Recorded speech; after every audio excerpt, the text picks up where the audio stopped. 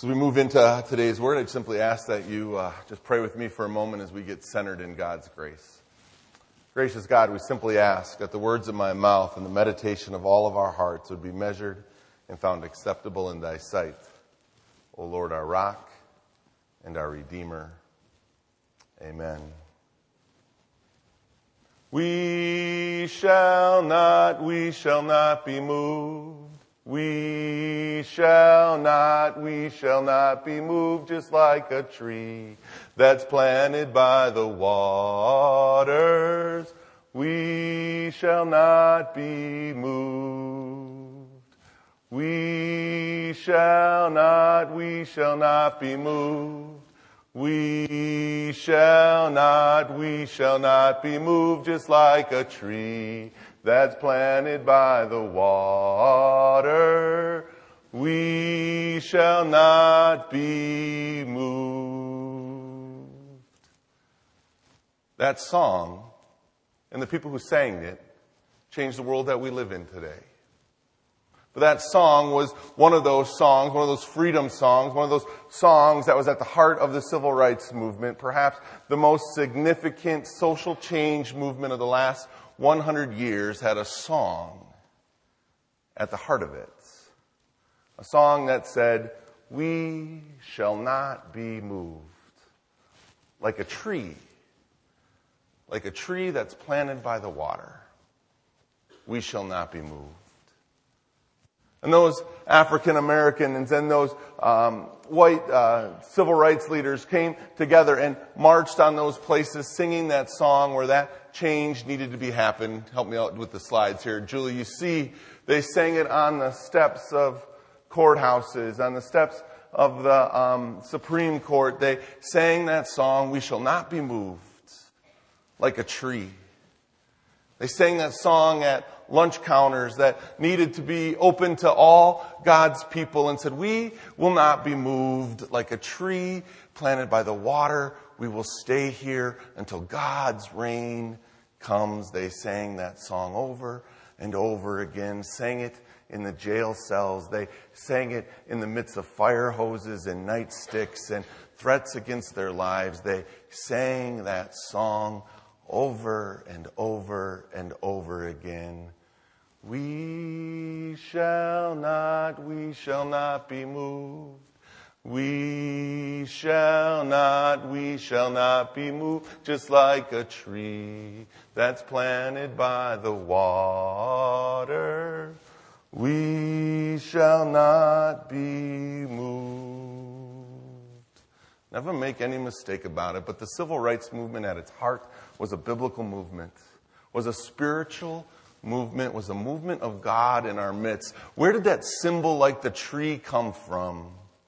That empowered people to face great odds and great obstacles, to be the people God had always called them to be. Where did that image came from? It comes right from the Psalms. The first Psalm, it's right there. It's the first Psalm in God's prayer book in the Bible. There is that image of that tree. "Blessed are those who do not walk in step with the wicked, or stand in the way that the sinners take, or sit in the company of mockers, but who delight in the law of the Lord and meditate on his law day and night. They are like a tree planted by streams of water, which yields its fruit in season and whose leaf does not wither. Whether they do prosper." Whatever they do prospers. Like a tree. God says, be like a tree. That is, church, it should be like a tree. A tree planted by the living waters that will bear its fruit in season. The tree is one of those central and most important images in the Scripture. In fact, it's one of the first images, and it's one of the last. You know, the tree in Eden. It's the tree of knowledge that God sets in that garden, and it's the one tree we're not supposed to mess with, but you know how we be, right? We be messing with the tree. And so, for much of the Scripture, it's that tree in the Garden of Eden. I've actually been to the Garden of Eden. Did you know that it's actually a real place? At least that's what scholars believe when they talk about that area. That Eden was where the Tigris and the Euphrates come together, that place. And that is right there in southern Iraq. And in 1999, I was there at the confluence of the Tigris and Euphrates in what may be the biblical place of Eden. And there was the tree right next to Adam's ice cream stand. I'm not kidding. I'm not kidding. They figure out how to make a buck off of us tourists no matter where we are or what we're doing. But that tree, sometimes it's that tree that kind of holds our biblical image, but it's amazing in the scripture that there in the very first chapters of Genesis is this tree that kind of is the tree of curse, the tree of sin, but we miss it that there in the very last chapter of the Bible, Revelation chapter 22, there's a new tree.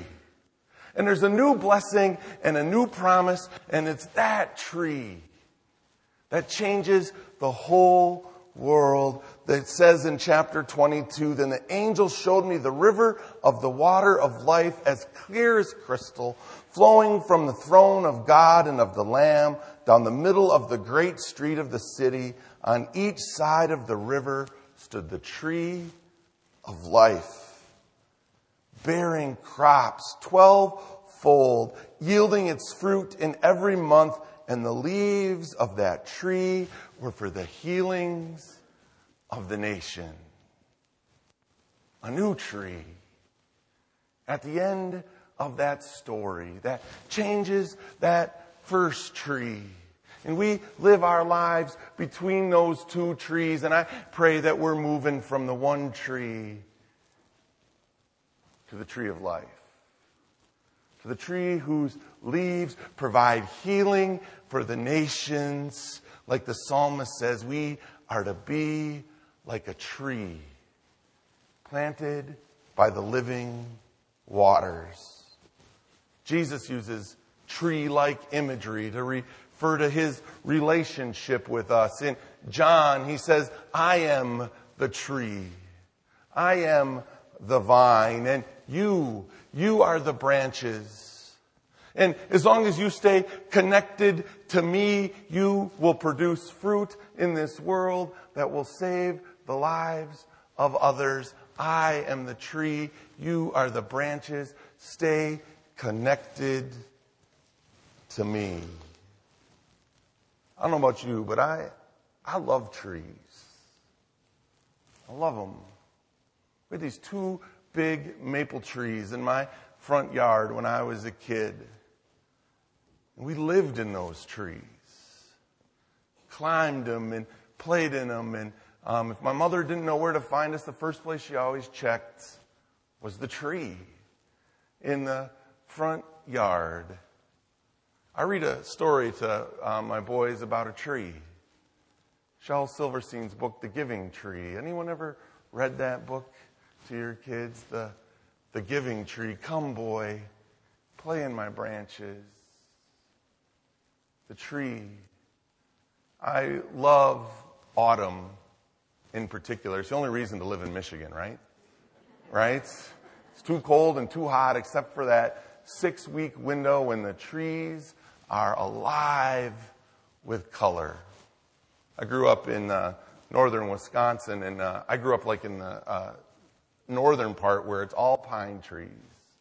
And I remember as a high school football player, we'd get in this bus and we'd go to Wausau, Wisconsin. It was about an hour and a half away, and you would dip beneath the pine ridge and into the valley, and it was full of these green trees. And I remember as we were driving into Wausau to play football in those autumn days when we would make that turn into that valley and it would just be alive with color. It's probably why I wasn't a very mean football player, because I was too busy dreaming about the trees out in the thing. You know, if my coach heard me say this right now, he'd be really disappointed, although it would explain a lot. But there's just something about trees. We are to be like trees. The imagery is rich and it's deep, and it begins with our roots. What are our roots like? I got a great picture of some roots here. See some roots. Roots. They are the things that are below the surface. They are the things about a tree other than some of that evidence right at the top you simply cannot see. And yet the roots, the thing you cannot see about the tree, are the most important thing of the tree. Without its roots, it does not survive. Without the things we cannot see, it does not survive. Roots are to be deep and wide. Deep. Thank you to Wikipedia. I now know that the deepest root system in the world goes nearly 200 feet deep.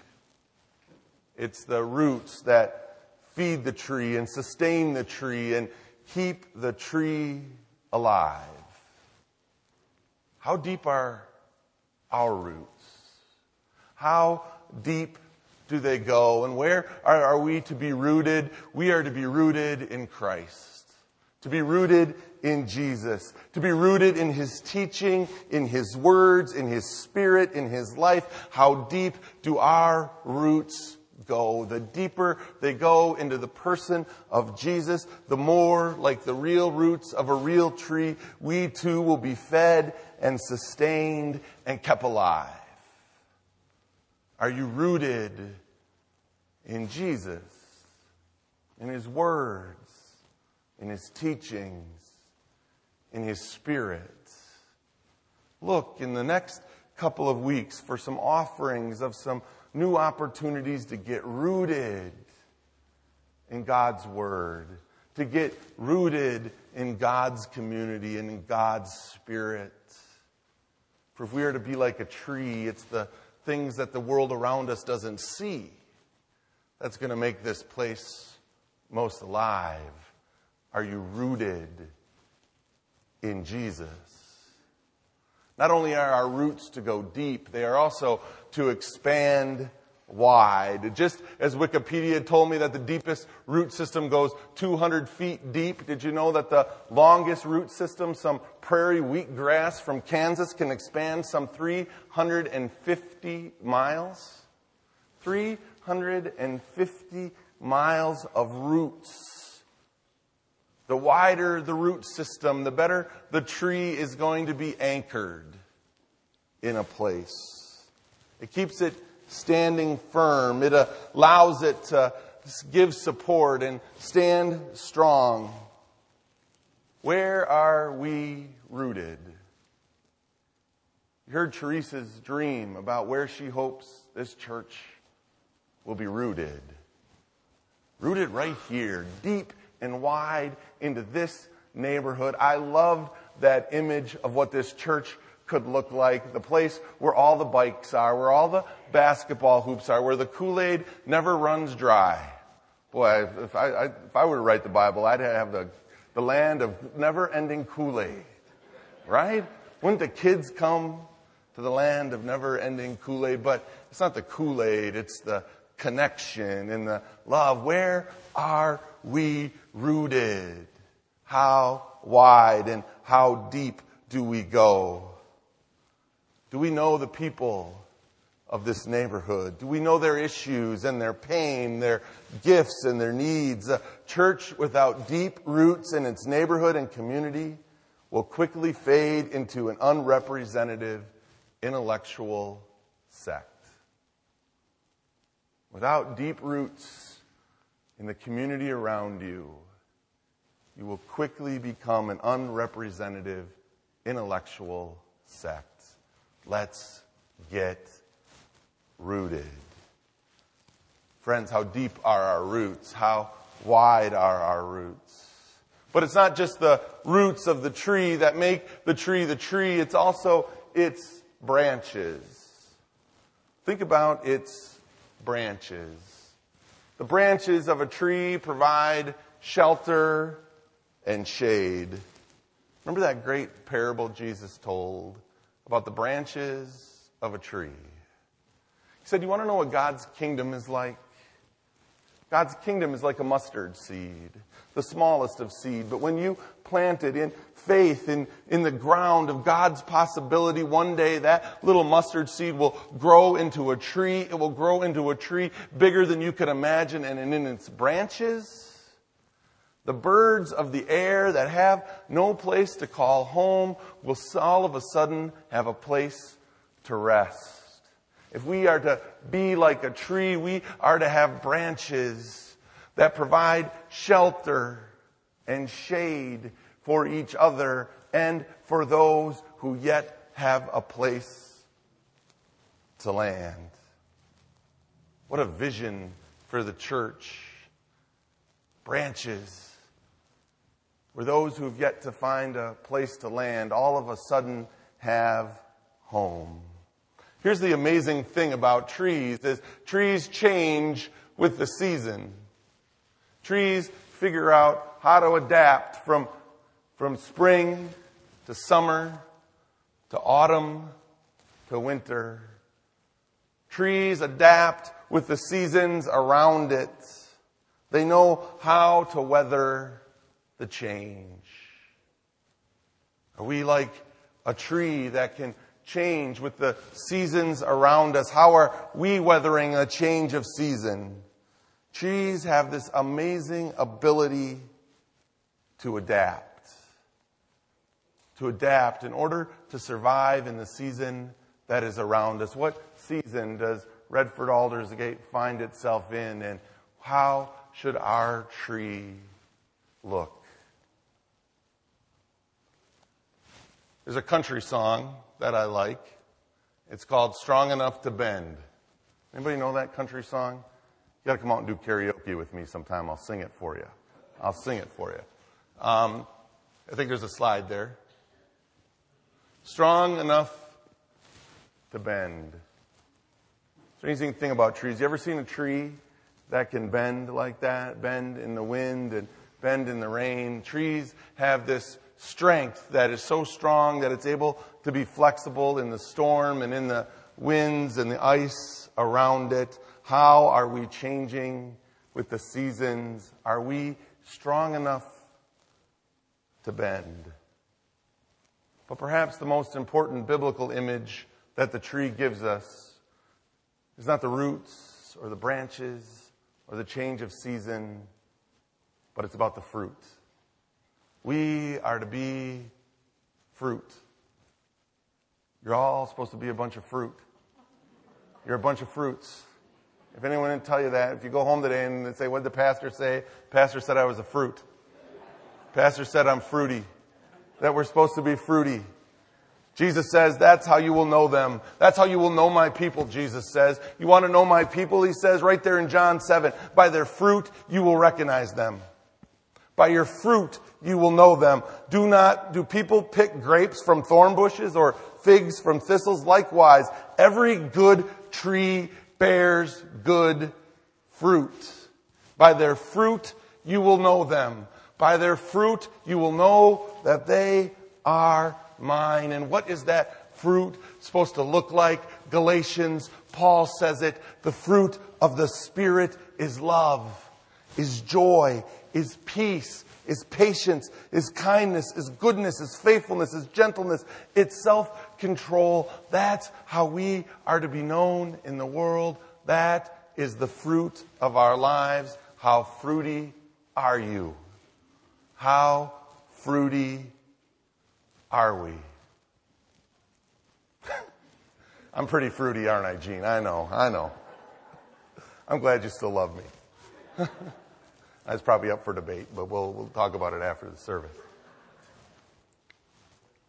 I don't know why I'm talking to this congregation about trees. Because you know something about trees. You know something about how a tree can symbolize more than just the tree. For there's a tree in this life of this church that I've learned about since I've been here that I know says more about who this church is than maybe anything else I've encountered since I've been here, as I've learned the story of that tree. I've learned the story about you.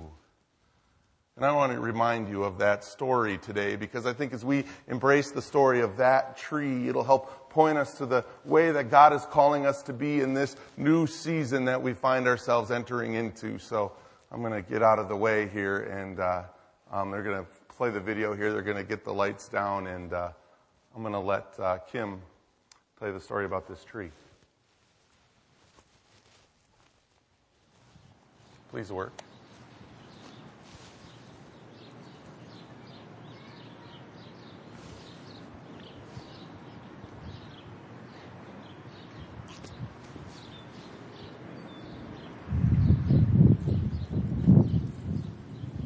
She was just an awesome kid. I mean, she was a beautiful baby, and she was just amazing. She was gorgeous. She was always beautiful. Had beautiful blonde curly hair, and her hair was a big trademark thing.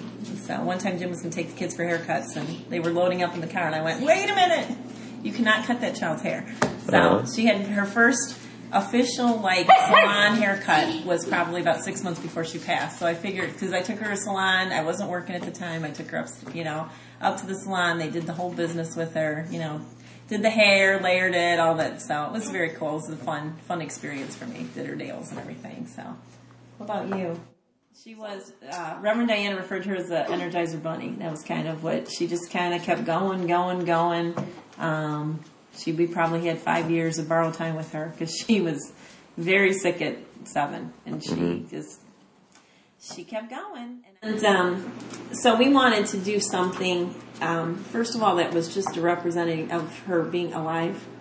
And because they had, we tossed around a few things. And so I just thought, have it be a part of the kids, the Sunday school kids. Jimmy and I went and got the tree. The kids helped to plant it.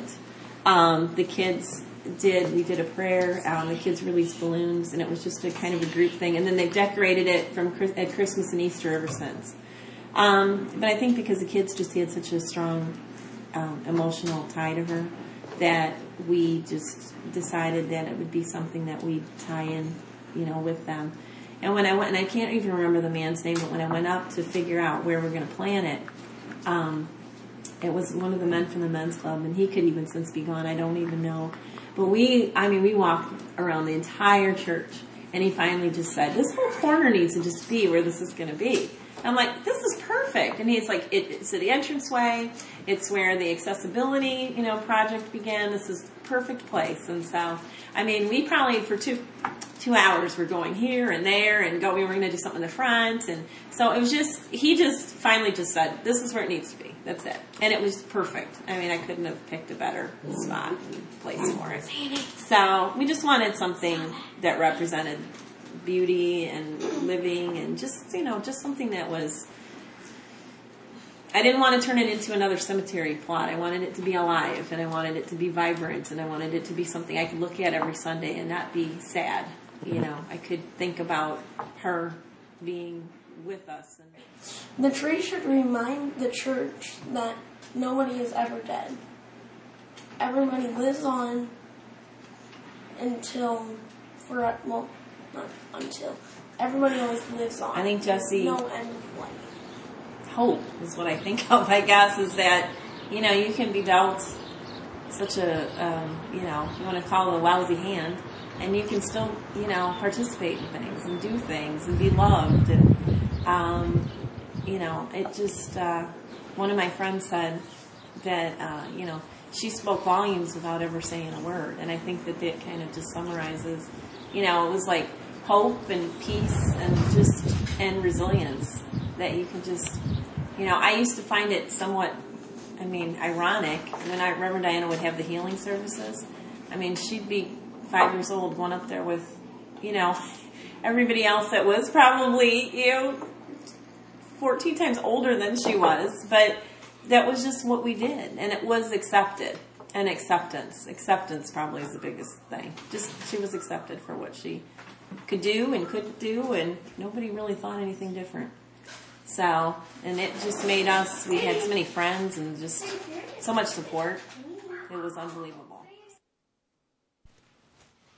You pass by it every day when you walk in to this church. Jesse's tree. It's your tree. It's our tree.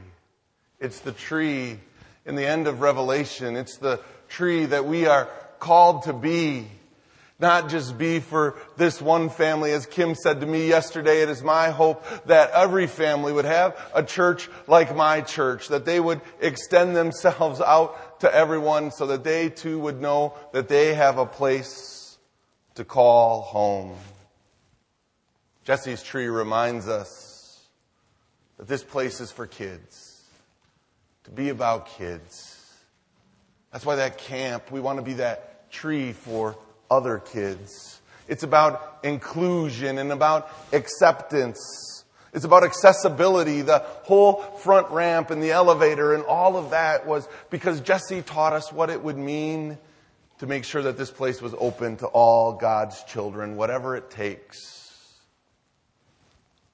And hope. Why all this talk about trees today?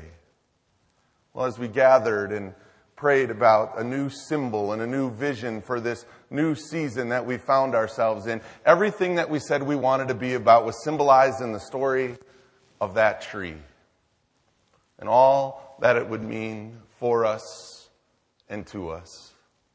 And at church council last month, we presented this idea that this tree would now be the tree that would sit on our letterhead and sit on our website and sit on our business cards. And this tree begins to symbolize who we are, but most importantly, who we want to be. Be like a tree, the scripture says. And if you're wondering what kind of tree to be like, remember that tree when you walk in and out of this building, for now you know its story.